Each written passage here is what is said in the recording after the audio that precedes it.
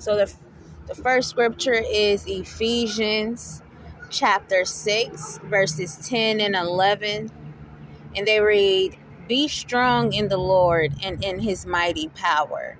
Put on the full armor of God so that you can take your stand against the devil's schemes."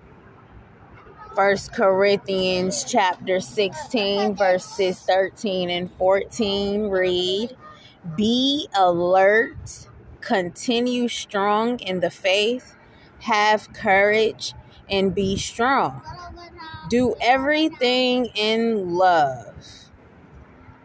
Psalms chapter 23, verse 4 says, "Even though I walk through the darkest valley, I will not be afraid. You are with me. Your shepherd's rod and staff comfort me." Joshua chapter 1, verse 9 says, "This is my command. Be strong and courageous.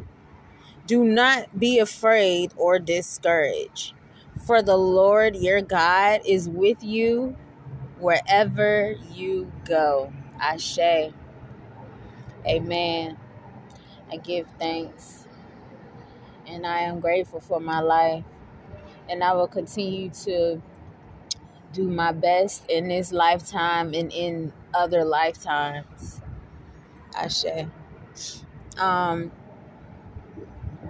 God who supplies all courage. I feel like I keep coming back to this well again and again.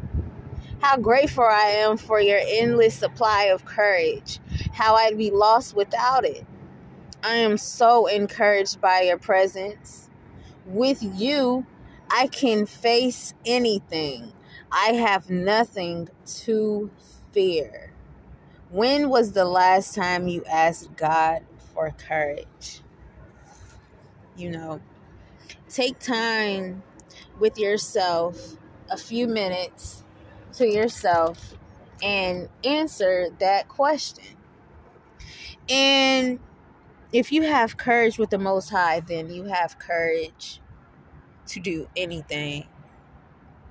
You're brave enough, you're bold enough, and you are more than enough, and you have the strength to have the courage to face anything and accomplish everything